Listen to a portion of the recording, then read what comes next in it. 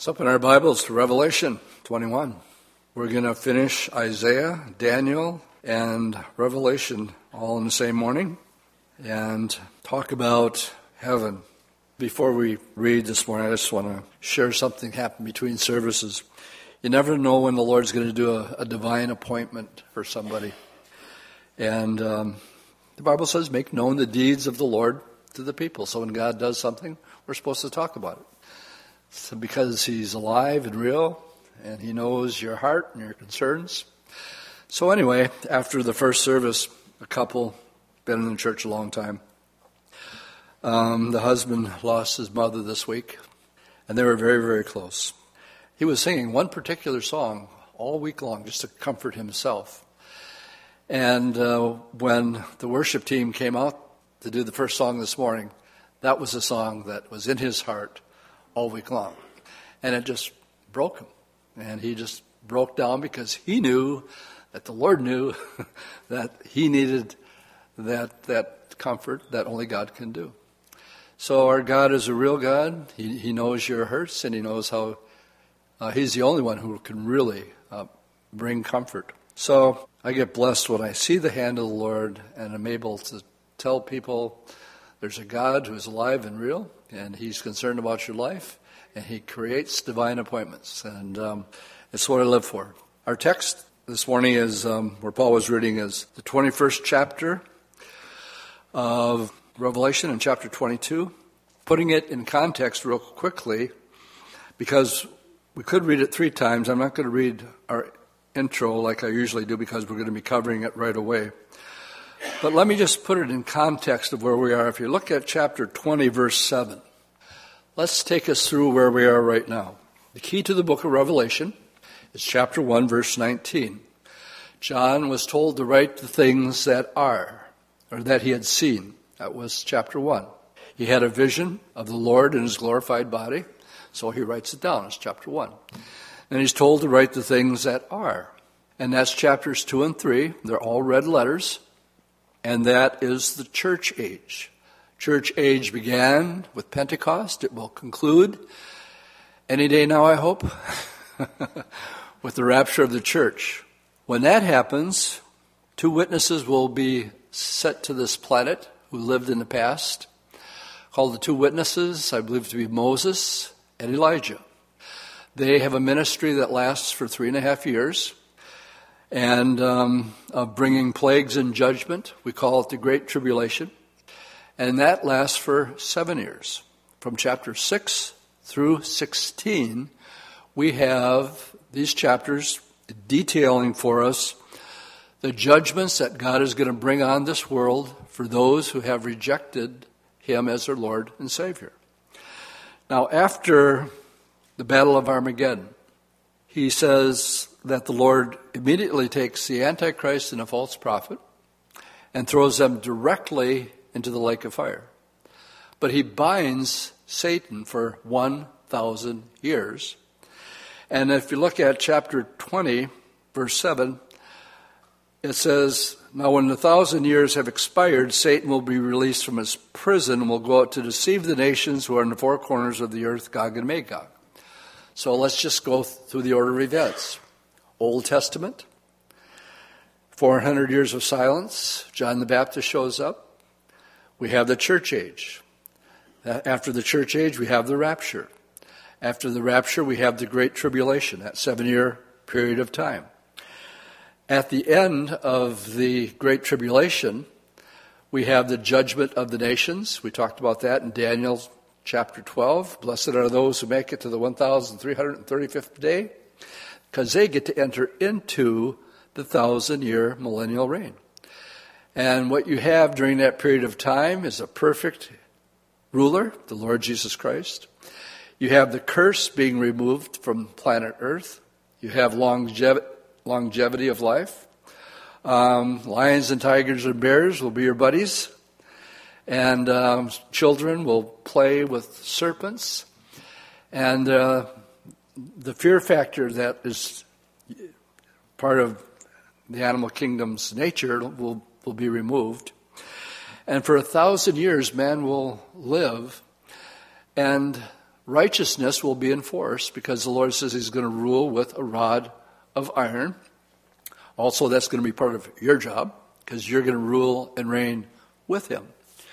Now, one of the things that I pointed out during the first service, and I would like to point it out again here, is like David. You know, he's known after a man after God's own heart. That's what he was known for. And yet, you know, he commits adultery. To cover his tracks, he kills Uriah. And the Lord busts him and deals with him. And it proves that even a man as great as David can sin. And here, to prove once and for all that you might think you have something good somewhere inside of you, and you can't make the excuse and say, well, I'm bad because I grew up on the south side of Chicago, or my dad beat me every day, or things like that. No, you make your free will choices, and you are who you are because of what you choose. Now, to prove that point, we have, in verse 7 of chapter 20, Satan being released after the 1,000 years of what? Perfect environment. The Lord Jesus Christ, perfect ruler. So even with that environment, the reason the Lord did not immediately cast Satan into the lake of fire is he wanted to use him one more time. You see, when we get to chapter 21, we're going into eternity. The millennial kingdom was 1,000 years. So after the 1,000 years, we read that Satan's released again. What for? To provide a choice. If we're going to spend eternity with our Lord Jesus as our bridegroom and with the Father, it's going to be because we choose to do so, and we really want to. Somebody want to say amen to that? But what if you're given an opportunity, and that's what happens in verse 7, that's why Satan's released. And it's mind-boggling to me that he could persuade angelic beings to follow him and turn away from the Father and the Son and the Holy Spirit. And yet he succeeded in doing so. So what happens here is he goes out, and there's actually people, after living in perfection, there were still sin, but they have the right to choose. It says a multitude actually decided to go with Lucifer. And the Lord makes, it says the number was as the sand of the sea, so it doesn't tell us the exact number. But fire come down from heaven, and that's it. They made their choice, and they paid the consequences for it. I bring it up because now, if we're going to enter into eternity, it's because you chose. You made a decision. And you could have been tempted, but you said, no, I love the Lord. I want to live and reign with him forever and ever and ever. And so as we begin in verse 1, these are the only two chapters in the Bible that talk about heaven. We read in verse 1, I saw a new heaven and a new earth, for the first heaven and the first earth had passed away. Also there was no more sea. I've had people say, oh, you Christians talking about the last days and the end of the world, that the world's going to end. And I said, the world's not going to end for at least 1,000 years. And that sort of gives them a tweak. What do you mean the world's not going to end? You're always talking about the end of the world. No, we're talking about the Great Tribulation. And then we're talking about the millennium. That's 1,000 years long. And then at the end of that 1,000 years, now we have verse 1. We have a new heaven and a new earth. So the next time somebody says, oh, you Christians just talk about the end of the world, just make it straight. Not for at least 1,000 years. Not for at least 1,007 years. And I wish that would start today. That means that we get raptured today, the 7 years start, and we're out of here. So turn with me to Isaiah chapter 65 and 66 in the Old Testament. And while you're turning, let me give you a little insight on what heaven is really all about. Dave Hunt wrote a book years ago, said, "Whatever happened to heaven?" Because people started being attracted towards anything other than their desire to be in heaven. Well, heaven, basically what it's going to be is your eternal home. As we look at this chapter of eternity, there's a new creation, new heaven and new earth. The redeemed have previously received, that's us, our glorified bodies like Jesus's. All things have become new. A new universe suggests new methods and approaches to life. New laws will regulate the new universe. The entire lifestyle will change. And here are some of the changes that we're going to study in chapter 21 and 22. Number one, there will be a total absence of sin and temptation and testing in the new creation. This in itself will make heaven a radical, different place to live. The New Jerusalem, coming down from God out of heaven, does not mean another satellite for the earth, but rather the earth and all of the new creation, with all of the galactic systems, will revolve around the New Jerusalem, because that's where the throne and the dwelling place of God is. The laws of gravity, as we know it, will be radically revised. There will be interaction, traffic between the earth, which is the new earth, and visitors that come to the New Jerusalem. The church will have already left the earth, and its dwelling place is what we're studying today, the New Jerusalem.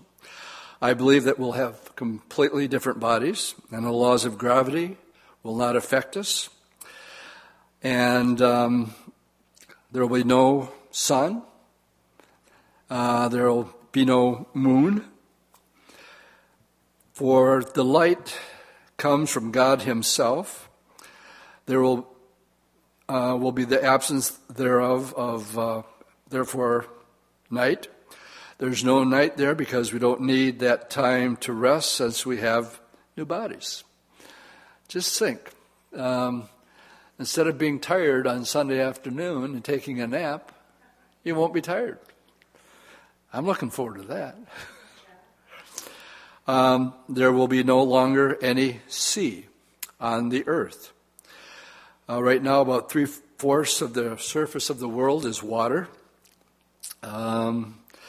There will be, apparently, that means no fish, and apparently, men will be vegetarian just like during the millennium throughout eternity.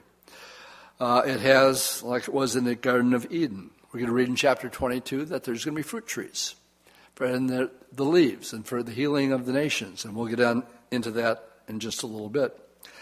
The presence of the Father and the Son together on the throne, God will be made visible. And that blows my mind. And I'll get into that a little bit. And it'll usher in a whole new day for man. This is probably the best place to quote this scripture. Eyes haven't seen, ears have not heard, neither has it entered into the mind of man the things that God has created for him. There's no way I can explain it. What we're going to read today, well, I can read what it says, but to wrap my head around it, it's like Paul coming back and saying he went to heaven. And he says, I'd like to tell you guys about it, but there's no words. What I heard, no words. And doesn't that make you have inquiring minds? I mean, that's right up there with the seven thunders that uttered their voices, and the Lord's not going to tell us what that's about until we get to heaven. I don't think that's fair at all. Anyway, the very first verse, Revelation 21, new heaven and a new earth. In Isaiah chapter 66, let me draw your attention to verse 17. It says, For behold, I create new heavens and a new earth, and the former shall not be remembered or come to mind. Now, think about that. Will I be sad because my buddy didn't make it? Not in heaven. It says the former things will not come to mind. Be glad and rejoice for what I have created, for behold, I create Jerusalem a rejoicing, and her people a joy. I will rejoice in Jerusalem and joy in my people. The voice of weeping shall be no longer be heard in her, nor the voice of crying. The next verse, this is about, and this is one of the things as we teach through the Bible that you want to be sensitive to, that we can go from eternity and then skip back into the millennium. And so verse 20 in my Bibles, I have a prophecy Bible, so it's highlighted in red with a M next to it means millennium. So verse 20 is the millennium. No more shall an infant from there live but a few days, nor an old man has not fulfilled his days, for a child will die being 100 years old. Well, that's kingdom age. That's the Lord's kingdom. It's not heaven.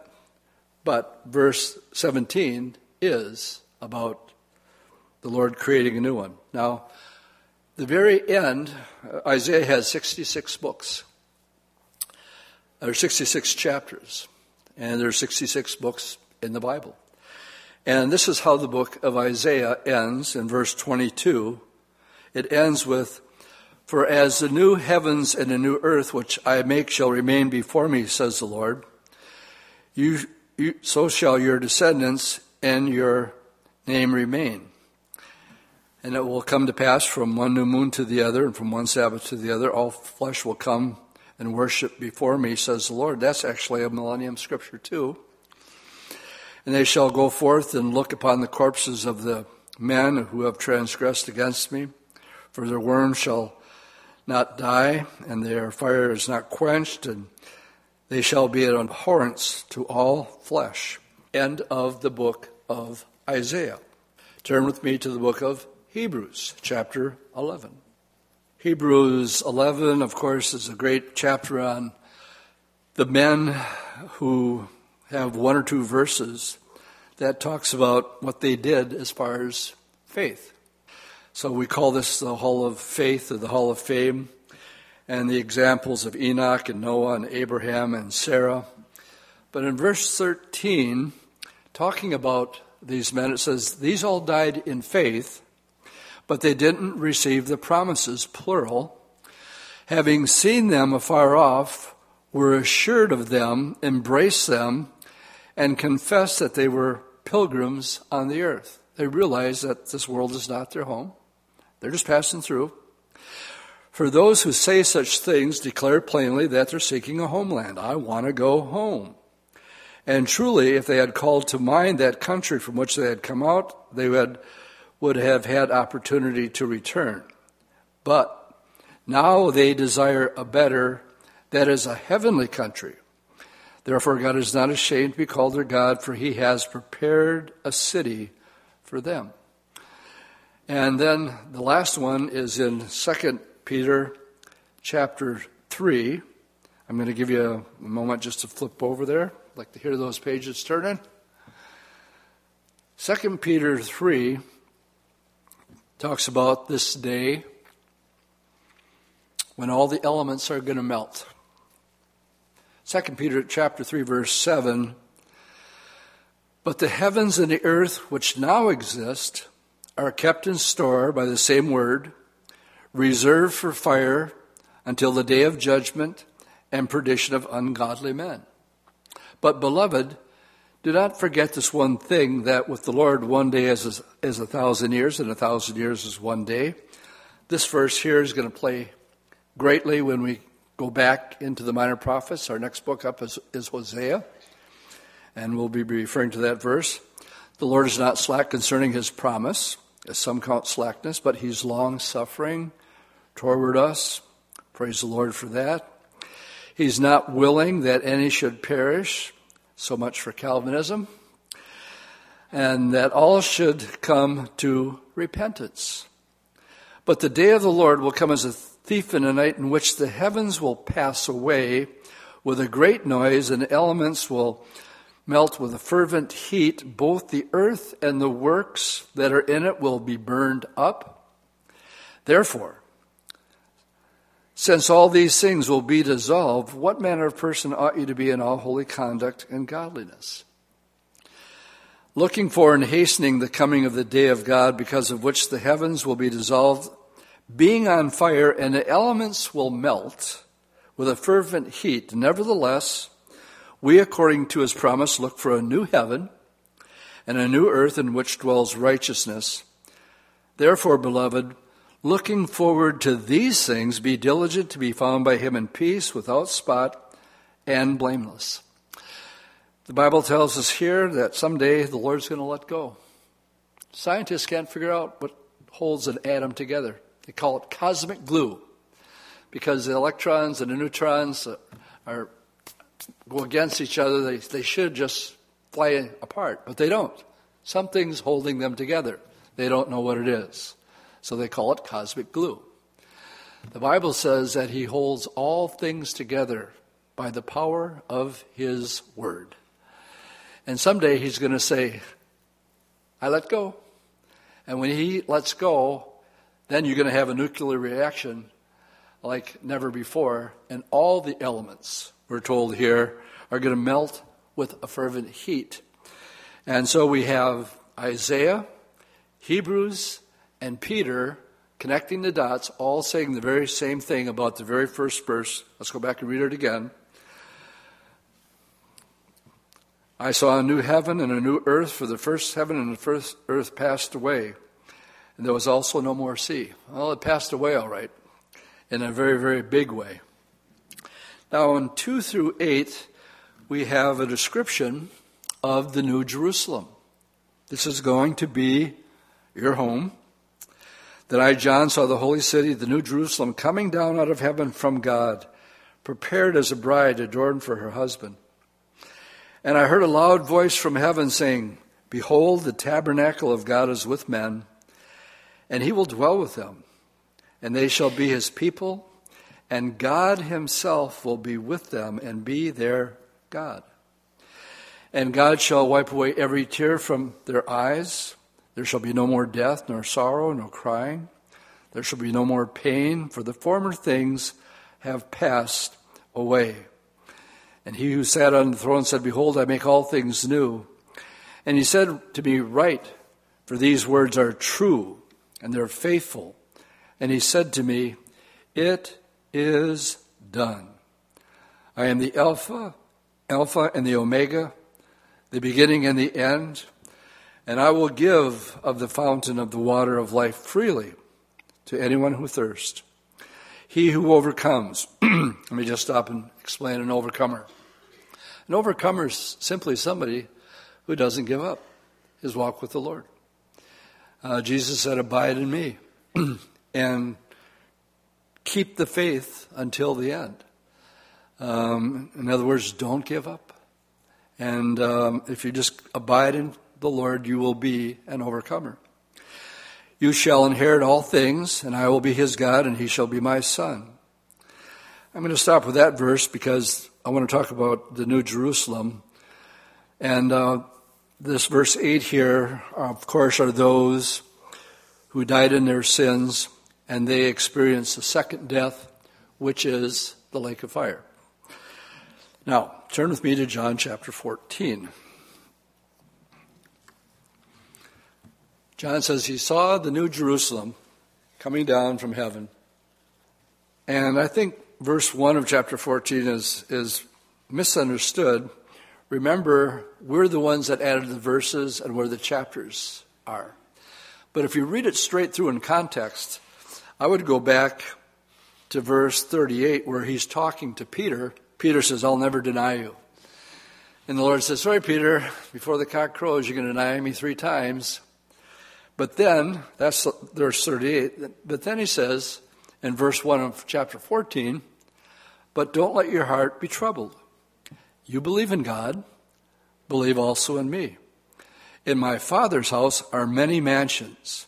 If it wasn't so, I would have told you, I go to prepare a place for you.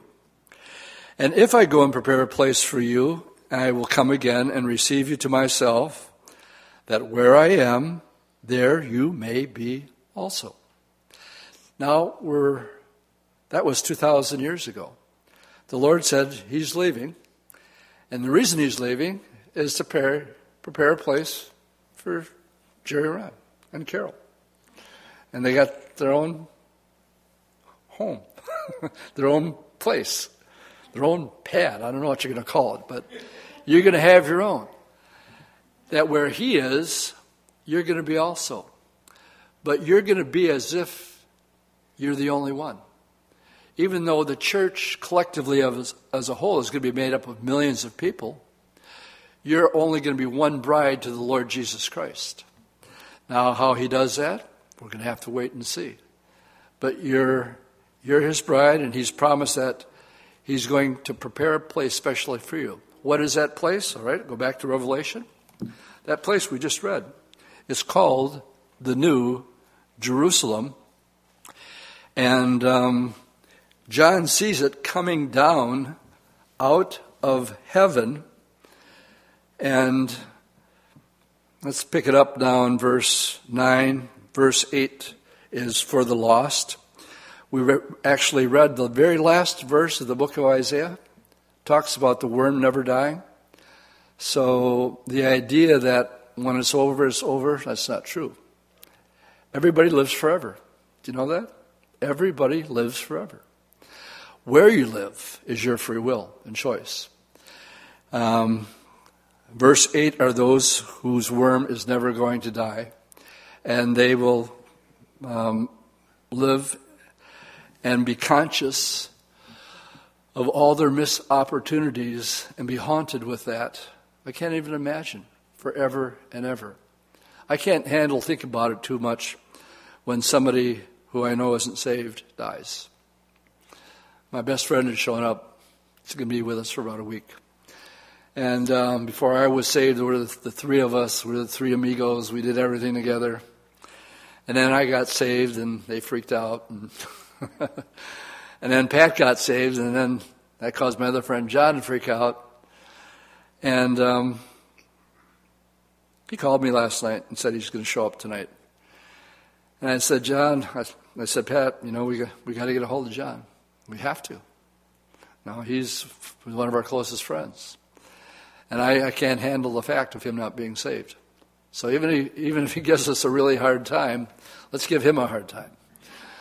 And if he doesn't like it, well, I'd rather have him get upset with me, but at least it's clear that I made the attempt to talk to somebody I care a lot about, did a lot of things together. I can't handle the fact of him being in hell forever, and yet I know it's true. I did Phyllis's funeral on Thursday night, and next day I did the committal service for Joel. He sat right in front of the casket. I asked him earlier if he wanted to say anything. He said, no, I don't want to say nothing. I said, I couldn't do it. And after he was sitting there for a while, he said, I changed my mind. I want to say something. I said, go ahead, Joel. So he said, I didn't think I'd feel like this right now. He said, I thought it would be a lot harder. And it's not. He says, I have a peace that I know I'm looking at. That's not Phyllis in there. That's just a body. It's a tent. And he went on and shared the peace of the Lord.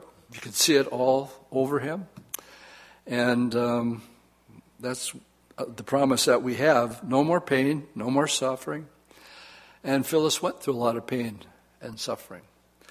And we were able to share there at the gravesite the hope, that we have. And so verse 8 is a troublesome verse to me, to think that, I don't know if I have a worse enemy, but even if I did have one, I wouldn't want them to go there either. I wouldn't want anybody to go there. I watched Schindler's List last night. And you think, if anybody should go to hell, it should be these guys. But when I think about hell, and what people are going to experience forever and ever and ever, these guys that burned and killed the Jews at Auschwitz and Birkenau, they're going to have to live with that thought forever and ever and ever. You say they're still conscious. They're still alive. Just like the rich man and Lazarus being in that place of torment.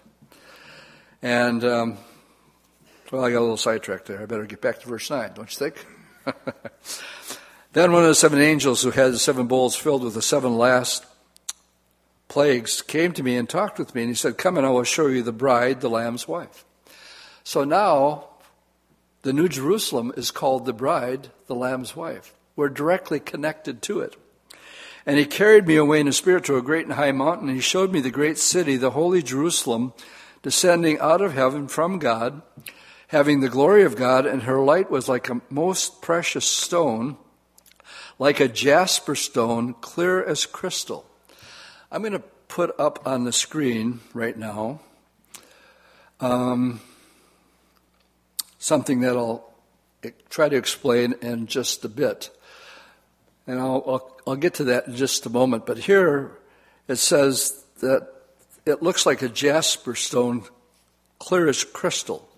A jasper stone, we would liken it to be a diamond. And the streets, we're told, are paved of gold. And when it says that this is the bride, actually what we have here, the stone, this jasper stone, is transparent and gleaming, which suggests one of these stones mostly to be like the diamond. The diamond seems to fit the description better than any other stone known to man. The New Jerusalem is a diamond in a gold mounting. The city is the engagement ring of the bride. In fact, it is the wedding ring. It is a symbol of the betrothal and wedding of the church to Christ. So even the city itself is sort of depicted as a jasper stone, we read here in verse 11. And then it says that it had a great and high wall with 12 gates, 12 angels at the gates, and the names written on them, which are the names of the 12 tribes of the children of Israel. 3 gates on the east, 3 on the north, 3 on the south, and 3 on the west. Now the wall of the city had 12 foundations. Notice it's plural. Now when we put on this addition here, we laid a foundation. We only laid one foundation. But the New Jerusalem is going to have 12 different layers of foundation. And the names of the apostles will be on each one of them, according to verse 14.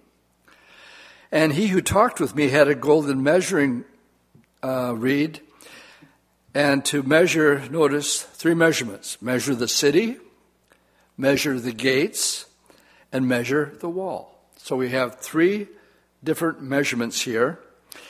And now we have the dimensions of the city itself. The city laid out as a square, and its length and is as great as its breadth, and the breadth of the city with the reed, and the same with its height, were 12,000 furlongs. So it's 12,000 furlongs one way, 12,000 furlongs up, and 12,000 across.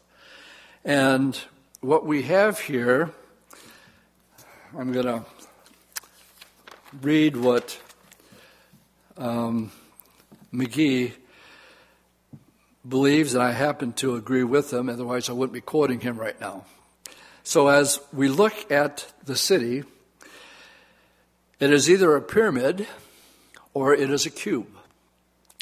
But I'm in agreement with him that it's a cube with a spear around it here.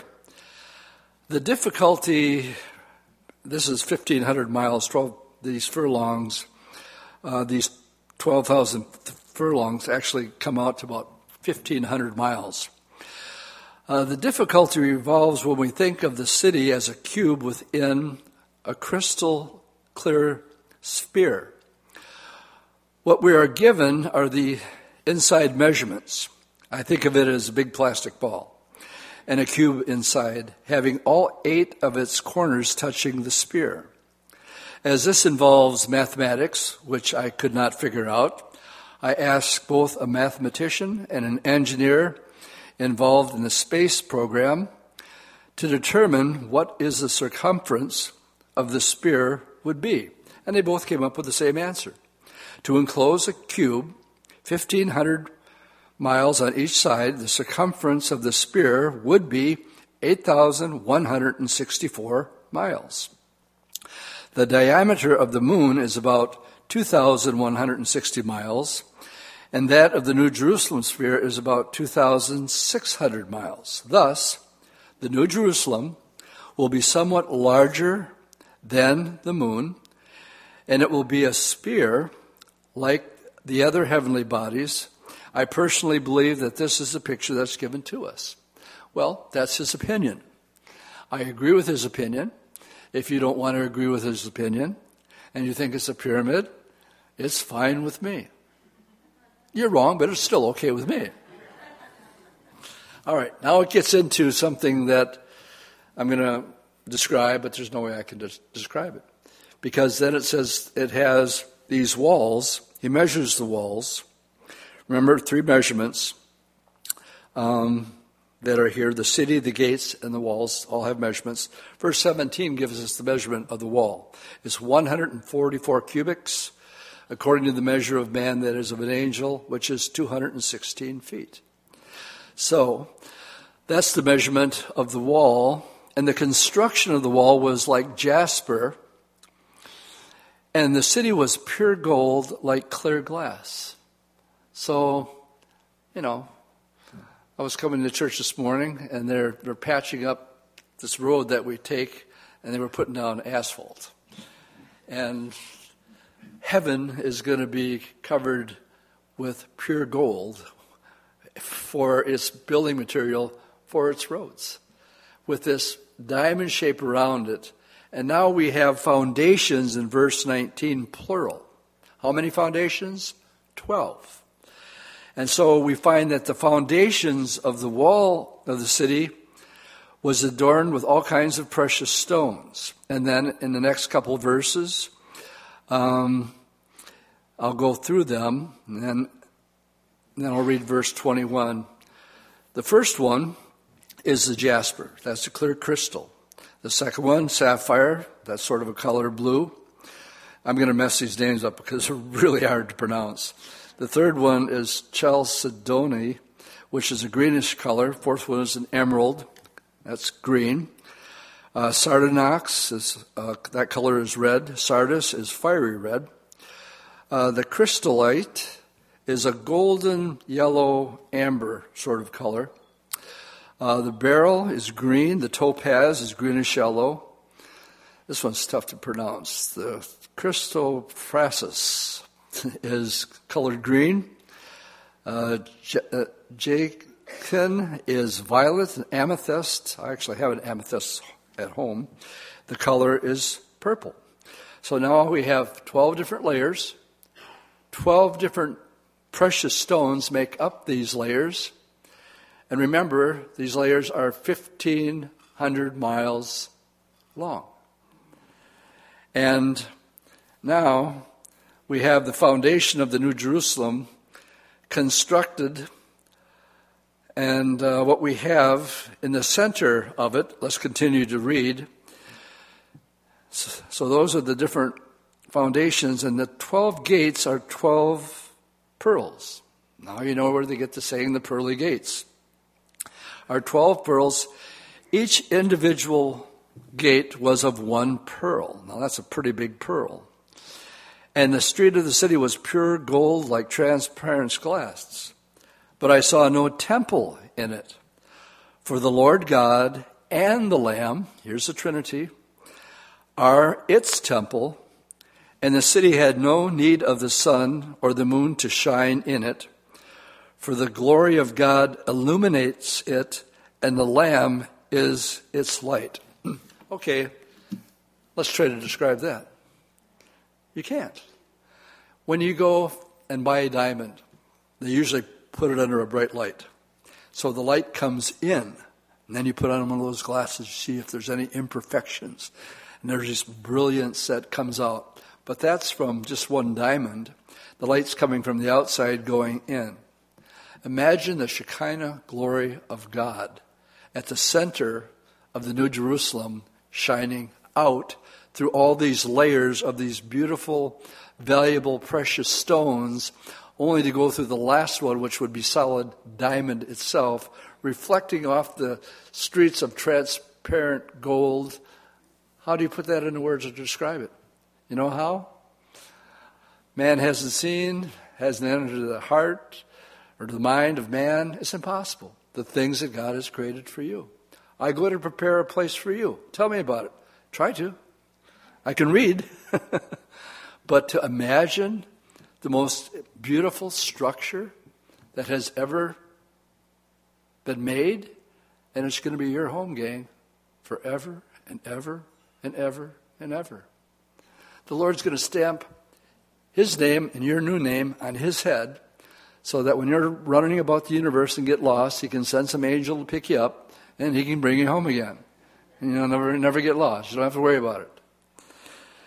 But, how do you describe something that's indescribable?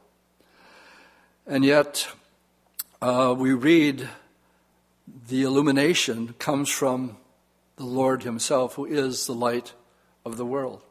24, the nations of those who are saved shall walk in its light, and the kings of the earth. All right, now we got earth dwellers bring their glory into it. Well, what do you mean? Well, there's going to be people on earth who are going to be able to make it to what looks like the moon. The earth is orbiting the city, and they have access to it. That's why we believe the bodies and gravity and coming and going. Jesus, in His glorified body, what did He do? The night of the resurrection. Well, the guys were scared to death and they were hanging out in a room. They were afraid. And who all of a sudden just pops in? Jesus. Walks through walls. And you, the same body that He has, you're going to have a glorified body. So, wow, to be able to come and go, these kings are going to bring their glory and honor into it. Its gates will not be shut at all by day, and there shall be no night there. And they shall bring the glory and the honor of the nations of the earth into it. But there shall no means enter anything that defiles or causes an abomination or a lie, but only those who are written in the Lamb's book of life. Now, our attention, as I'm doing this, I'm going to have you turn to the last book of the Bible. And Joshua and Bethany's son's name is Malachi. Does he get all bright-eyed when you tell him his name is in the Bible? Malachi chapter 3, verse 17. As the Lord is saying, "These are mine," says the Lord. He's talking about the church. "On the day that I make them my jewels, and I will spare them." So the Lord looks at you, and something just came to mind before Lucifer fell. It gives a description of him. And it talks about, before the fall, all the precious stones that were on him. And his body was actually also a musical instrument. Is that weird or what? He said, "You were the one that walked in the midst of the fiery stones. You were the cherub, that anointed cherub that covered." He had the most dominant position, perfect in wisdom and beauty. And it talks about him being covered in stones. Well, here the Lord says, "I'm going to make up my jewels. And He will spare them on the day that I bring them." The church will be the finest jewel of all when He makes up His jewels. You are one of a kind. What makes a diamond special? What makes a Hope diamond special? Well, there's only one Hope diamond, and that's what makes it special. There's only one of you. That's why you're valuable. You're priceless. And our attention has already been directed to the fact that a redeemed remnant of Israel makes regular visits to the city of God. That's verse 24 we just read. There's this other group. It's identified who comes into the city to bring their glory and their honor. These are the redeemed Gentile nations which will occupy the earth together with Israel for all eternity. These nations, like Israel, do not belong to the church, For they are redeemed after the church is removed from the earth, or before the church came into existence. They come as visitors to the city. They come as worshipers. In Hebrews 12, verse 22, we are told that there's also present an innumerable company of angels who evidently are involved in serving the Lord there. The city is the epicenter of the universe. All nationalities will meet there, and the created intelligence of God walks the streets of the New Jerusalem. Among the multitudes, there is not one who will bring defilement or sin. And how superior this city is compared to the Garden of Eden, where the lie of Satan caused sin to enter into our universe. No more lies. No lie will ever enter the portholes of the heavenly Jerusalem. All dwellers and all tourists are not only redeemed from sin, but they have actually lost their taste for sin. They come through the gates which are never closed. The enjoyment of this glorious city is not restricted to the church, although they are the only ones who dwell there. We just read in let's go back to Revelation, verse 24. The nations who are saved shall walk in its light. And so it's home for you and I, but they'll be allowed to come and worship, which brings us to the final book in the Bible. And we have, this chapter brings the final scene of this great book. It likewise brings an end to the whole Bible, the Word of God. God gives us his final words here. And we also find something that's only in Genesis and only in the last chapter of Revelation. Let's begin with verse 1 and 2. And he showed me a pure river of water,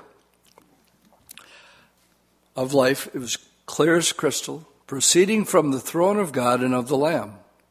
Now, in the midst of its street, and on either side of the river, was the tree of life, which bore 12 fruits, each tree yielding its fruit every month, and the leaves of the tree are for the healing of the nations. Now let's go back, and I'll quote Genesis 3:24. You only hear about the tree of life in two places.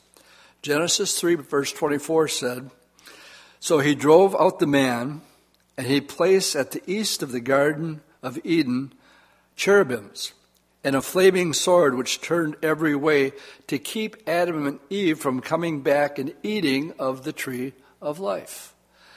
That's in Genesis. You don't hear about it again until the very last chapter in the Bible, where you have the tree of life once again reemerging.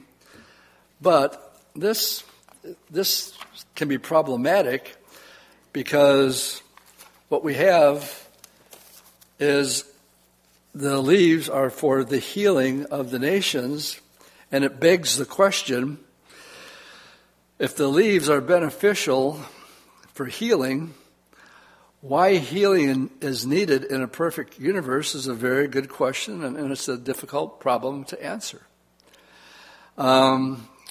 What it could be is that the bodies of the earth dwellers in eternity will be different from the bodies of the believers in the church, who will be like Christ. That is, their bodies will be like his. But the bodies of the earth dwellers may need renewing from time to time. This may be the reason that they come up to the New Jerusalem, not only to worship, but also to be renewed physically and spiritually. At least the prevention is there. However, having said that, in what we just read, in verse 27, it will not be possible anything sinful to enter. So it clearly says it's for the healing of the nations. We'll have to see what that's all about.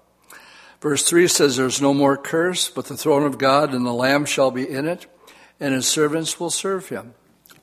Now, I kid around a lot. I say, well, this is my favorite psalm. And next week I'll say, this is my favorite psalm. And I'll say, and John, this is one of my favorite verses in the Bible. And hopefully everybody here has a favorite verse in the Bible. Well, verse 4 is my favorite verse in the Bible. Simply because I can imagine seeing Jesus someday, face to face. Like it says in 1 Corinthians 13, now we see through a glass darkly, but then face to face. And I will know as I am known. Now the Lord knows a lot he knows everything about me. There's nothing that he doesn't know about me. Now he says, I'm going to have that capacity. I will know as I am known. And to see the face of my Savior, I can kind of wrap my head around that. I look forward to that. Though not seeing him, we look forward to that with great anticipation. But that's one thing. When Jesus was on earth, twice the Father spoke from heaven and said, this is my beloved Son. Once at the baptism, remember? And once on the Mount of Transfiguration. You know, Peter got all hung up seeing Moses and Elijah. And the Lord interrupts him and says, Peter, button it up. This is my beloved Son. So the Father is speaking, but Jesus said, no man has seen the Father except the Son. And it's been the desire of Moses to see God face to face. So we're not talking about Jesus here. We're talking about the Ancient of Days. And when we were going through Isaiah and the major prophets, it says that the Lord came to the Ancient of Days, who was sitting on the throne. Genesis tells us that the Father is talking to the Son, and he says, let us make man in our image. Wow. So God is going to allow himself, let's keep this in context, that the Bible teaches that the universe itself cannot contain him. He has to humble himself to look into the universe. And he says he measures it with the span of his hand. How big is the universe to God? Oh, about that big. And he humbles himself to look into it. Yet he allows himself to be manifested here so that we can actually see him. What do we know about God? What does the Bible say about him? God is light. God is spirit. But the one that gets me is that God is love. And now I'm reading a verse that tells me that love has a face.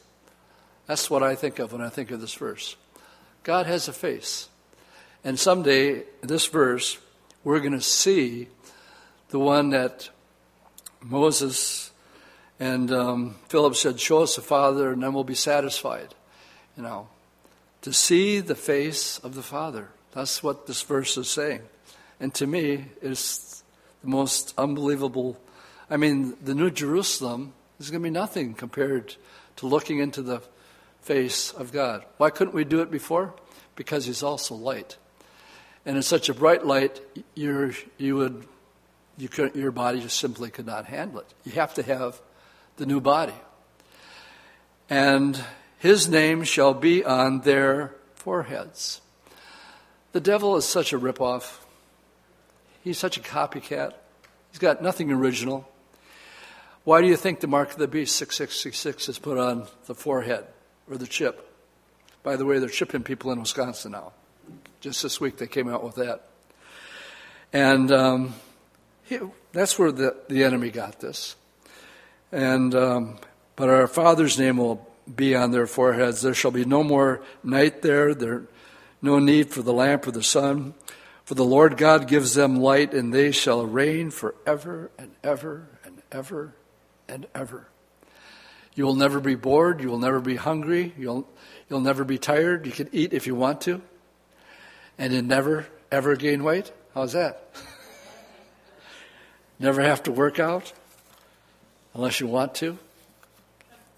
You know, the things that he's prepared for us, we have no idea. And now we have the conclusion. It says, Then he said to me, these words are faithful and true, and the Lord God of the holy prophets sent his angel to show his servants the things which must shortly take place. All of a sudden, we have red letters again. Isn't that interesting? Go back. It says here, well, I'm going to repeat this several times before we close this morning. Look at verse 7. Behold, I'm coming quickly.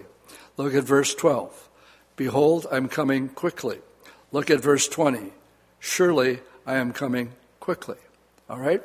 Turn back to chapter 16. And we're back in the tribulation right before the Battle of Armageddon. We have red letters. There hasn't been red letters since the church in chapters 2 and 3. It's all black. And then you get to verse 15 of chapter 16, and it's in red letters. Well, what's up with that? The Lord wants us to say, church, wake up, sit up. And right before he says the Battle of Armageddon is going to come, he says, behold, I'm coming as a thief. Blessed is he who watches and keeps his garment lest he walk naked and they see his shame. Red letters there. And then as the Bible concludes, he's speaking again to the church in verse 17. And what does he tell the church? He said, I'm going to heaven. I'm going to return, but if I go, I will come again and receive you unto myself. Verse 7, behold, I'm coming quickly. Blessed is he who keeps the words of the prophecy of this book. And I, John, saw and I heard all these things. Can you imagine seeing the New Jerusalem being presented to you? And, it just wipes John right out. And he fell down to worship the angel who showed him these things. And the angel said, don't do that, for I'm just a fellow servant of your brethren, the prophets, of those who keep the words of this book. Worship God. And then he said to me, do not seal the words of the prophecy of this book, for the time is at hand. Well, what did we read in Daniel chapter 12? Daniel wanted to understand the vision from 10, 11, and 12. And the Lord says, Daniel, seal it up until the time of the end. People will travel to and fro. Knowledge will increase. And here in Daniel, it's sealed up. But now the whole book of Revelation is the unsealing. And here we read that he's told, do not seal the words of the prophecy of this book, for the time is at hand. Again, I want to point out that most of Christianity does not look at this book literally. A lot of people think it's a battle between good and bad. A lot of people say, well, it's too difficult, it's symbolic, and they allegorize it. And there is a small group of people, we're part of that group, that believe every word of it, just as it's written down. And some of the things that are so hard to wrap your head around, the Lord does them in the Old Testament so that we'll believe when it happens during the Great Tribulation. Case in point, no rain for 3.5 years. Did that ever happen before? Yeah. Elijah in the Old Testament with Ahab, same amount of time. Did anybody ever get caught up to heaven before? That, like the rapture? Yeah, that's exactly what happened to Elijah. And Elisha wanted a double portion of what Elijah had. He said, I don't think you know what you're asking for, but I tell you what, if you see me go up into heaven today, you got your wish. No sooner did that happen than a chariot of fire came down and picked him up, and he was taken bodily into heaven. One of two people who never died in the Old Testament. Enoch, he walked with God, and he was not, for God took him. That's a picture of the rapture, gang. And then you have Elisha. And some people argue that he has to be the other witness. And they have a good point. The Bible says it's appointed, right, unto man once to die and then the judgment. Well, Moses died. And there was a big hoop to do over that. It says in Jude verse 9 that Michael contended with the devil over the body of Moses. Well, what's that all about? It doesn't even tell us. And all it says was that Michael just said, "The Lord rebuke you." And he left it at that. And why they wanted the body, we don't know. But the promise that there is a rapture and that the Lord is coming quick, the Bible ends with saying, "I don't want this stuff sealed up. I want this information out there." Doesn't that take you back to Daniel 10? Daniel 10 has angel wars. The information that we're receiving this morning, Satan doesn't want you to hear it. That's why Michael had to show up to duke it out with the angel of the Prince of Persia. He stopped an inferior angel for 3 whole weeks from getting the message to Daniel. And it wasn't until Michael showed up that he was able to get the information through. Why? Gang, this is the most valuable information on planet Earth. Got to get an amen for that one. You have more knowledge. Paul says we speak to the wise, to those who are wise. In other words, those who are born again. Some people, we tell them to read the book of Revelation, they don't see. But the natural man can't see because they're not born again. You must be born again. When you're born again, this book becomes food, and you can't get enough. Jesus said, man can't live by bread alone, but by every word, not just topical sermons here and there, but by every word that comes from God. That's how we live. It's our daily food. Now, I'm going home to Papa Murphy's Pizza. Sort of a tradition on Sunday. And, it's good, and I feel good. No, I take a nap afterwards. That's the routine. But that's going to change someday. I don't think they have Papa Murphy's in heaven. It's going to be a lot better. But what we long for is really what the Lord, as we finish up, and the final point that I want to make this morning, is really dealing with our priorities. Don't seal it up. Let it out. Talk about your divine appointments. Tell stories when you see the hand of the Lord. And, so it's the second service, so I can tell stories that I didn't tell for the first service, right? I had a divine appointment after the internment of Phyllis. Well, we were in Oshkosh. And I said, Judy, let's go to the EAA. And so we did. And I said, Lord, I'd pray just to run into some old friends. How about a divine appointment today? So we no sooner get on the bus, we sit down on the bus, and there's people sitting behind us. They're asking each other, where are you from? The guy says, Green Bay. And then the other guy says, well, where are you from? Oh, Israel. Well, that got my attention. I had I Climb Masada t-shirt on that day. So I turned around and I went like, and I said, Shalom. And it was Friday, and I changed it. I said, Shabbat Shalom. And I had their interest.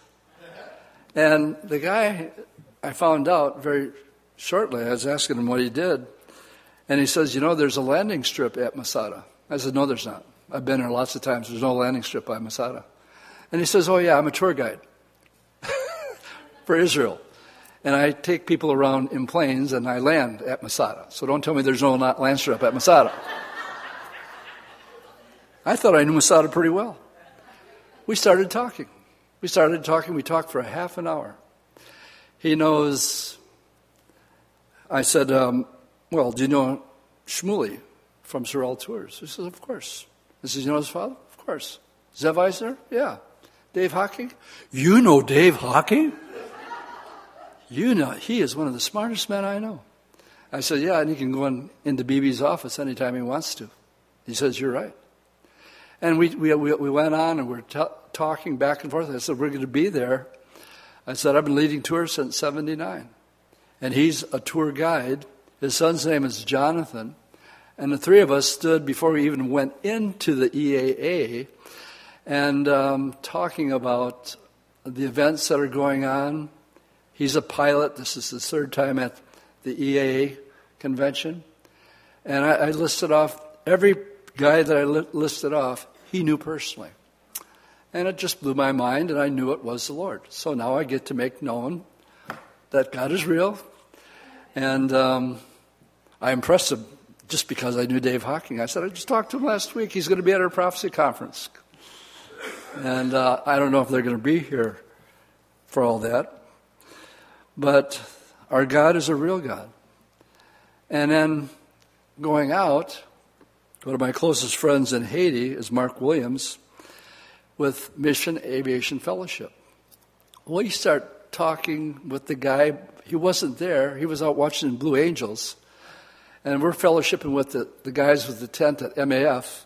For those of you who don't know what that is, Mission Aviation Fellowship are the pilots that will fly us from Port-au-Prince to Hinch. They're missionary pilots. And I said, this is the first year we haven't had an EAA guy speak before. And I said, one of the reasons I'm here is to find out why. And he said, the guy's retiring, and he just let it slip through the cracks. And all of a sudden there he was, and he felt bad about it. And I said to the guy that I was talking to, I said, well, where are you speaking? Oh, he says, I'm speaking at the Countryside Christian Fellowship about 6 miles away from here. I said, you got to be kidding. I did a funeral there 2 nights ago. And he says, what? And so he is speaking at the church. And I said, well, the pastor there rented his house out and went on vacation. So he's filling in for the pastor. And I'm just rambling on because I like to. When the Lord does something, you just want to tell people about it. So we had several divine appointments, and I got to get back to this because I could tell more. That was just over the weekend. Do not seal up the book. Verse 11, he who is unjust, let him be unjust still. He who is filthy, let him be filthy still. He who is righteous, let him be righteous still. But he who is holy, let him be holy still. Behold, I'm coming quickly. My reward is with me, to give everyone according to his work. I am Alpha and the Omega, the beginning and the end, the first and the last. Blessed are those who do his commandments, they that have the right, that they'll have the right to the tree of life, and may enter through the gates into the city.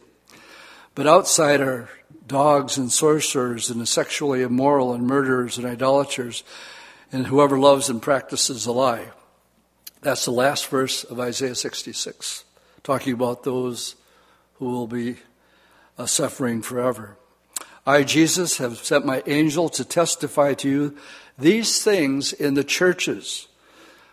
What do you mean this isn't literal? The Lord says this is meant to be for the churches.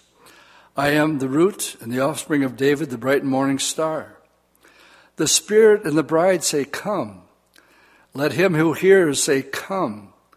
Let him who is thirsty come. And whoever desires, let him take the water of life freely. And then we have this combination. I'm the bride, you're the bride. But we have the Spirit in us. So I get terribly convicted at this point because what we should be desiring above all else and in front of all else is this verse right here. With all my heart, the Holy Spirit with me, and the bride say, Lord, come, and really mean it with all my heart.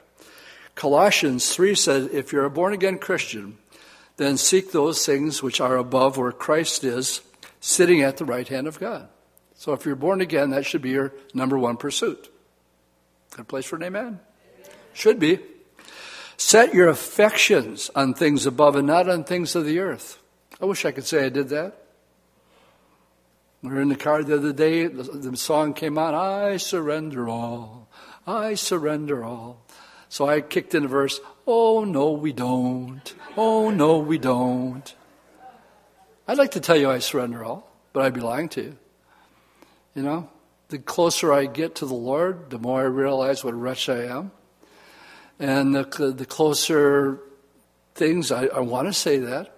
Paul said, the things I don't want to do, I do, and the things I should do, I don't do. Oh, wretched man that I am. And the closer you get to the Lord, I'd like to tell you I surrender all. I'd be lying to you. But the fact is, I'd like to tell you.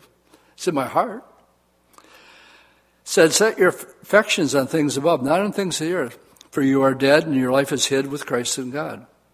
When Christ, who is our life, shall appear, then shall also you appear with him in glory. Matthew 6, verse 33. Seek first the kingdom of God and his righteousness, and all these things will be added unto you. If I would just ask you to be honest in your heart, what's the most important thing in your life? What's the first thing that comes to mind? And if it's anything other than Jesus, then you have an idol. And that includes father or mother, sister or brother. Anybody who loves father or mother or sister or brother more than me, not worthy to be called my disciple. Whoa, Dwight, those are warrior words. That's going to cause division. Yeah, that's exactly what Jesus said. Don't think I've come to bring peace. I've come to bring division. So you put Jesus first in your life, that's going to cause some problems. Maybe with a wife, maybe with a workmate.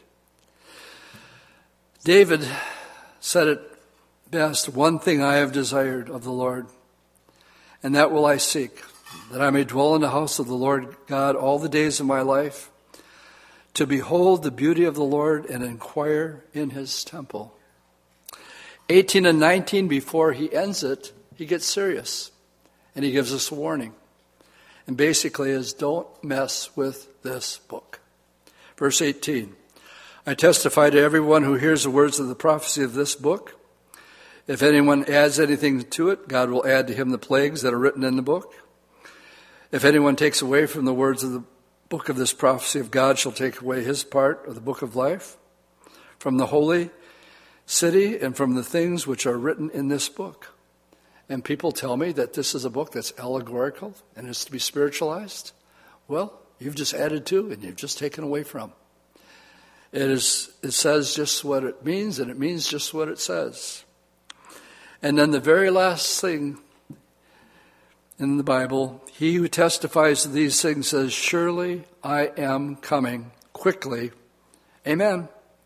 Even so come, Lord Jesus. And the grace of our Lord Jesus Christ be with you all. And we all say it together. Amen. Let's stand and we'll pray. Lord, thank you that you've written these things down for us. But we confess it's true that our minds cannot comprehend the things that you've prepared for us. But how wonderful and glorious the New Jerusalem must be. We thank you for the hope of heaven, that our loved ones will be reunited with them. But Lord, our final prayer is that we could say with an honest heart, along with the Holy Spirit, come, and really mean it. And that would be truly our first love, like you said to the church of Ephesus. You're really not interested in anything else except that we maintain our first love relationship with you. If that's not the case this morning, Lord, or if there's somebody here who's never accepted you as their Lord and Savior, then today if you hear his voice, don't harden your heart, but know that he loves you. And if you'll confess your faults and sins before him, he'll forgive you, and you will become the bride of Christ. Thank you for your word this morning, Lord. In Jesus' name I pray. Amen.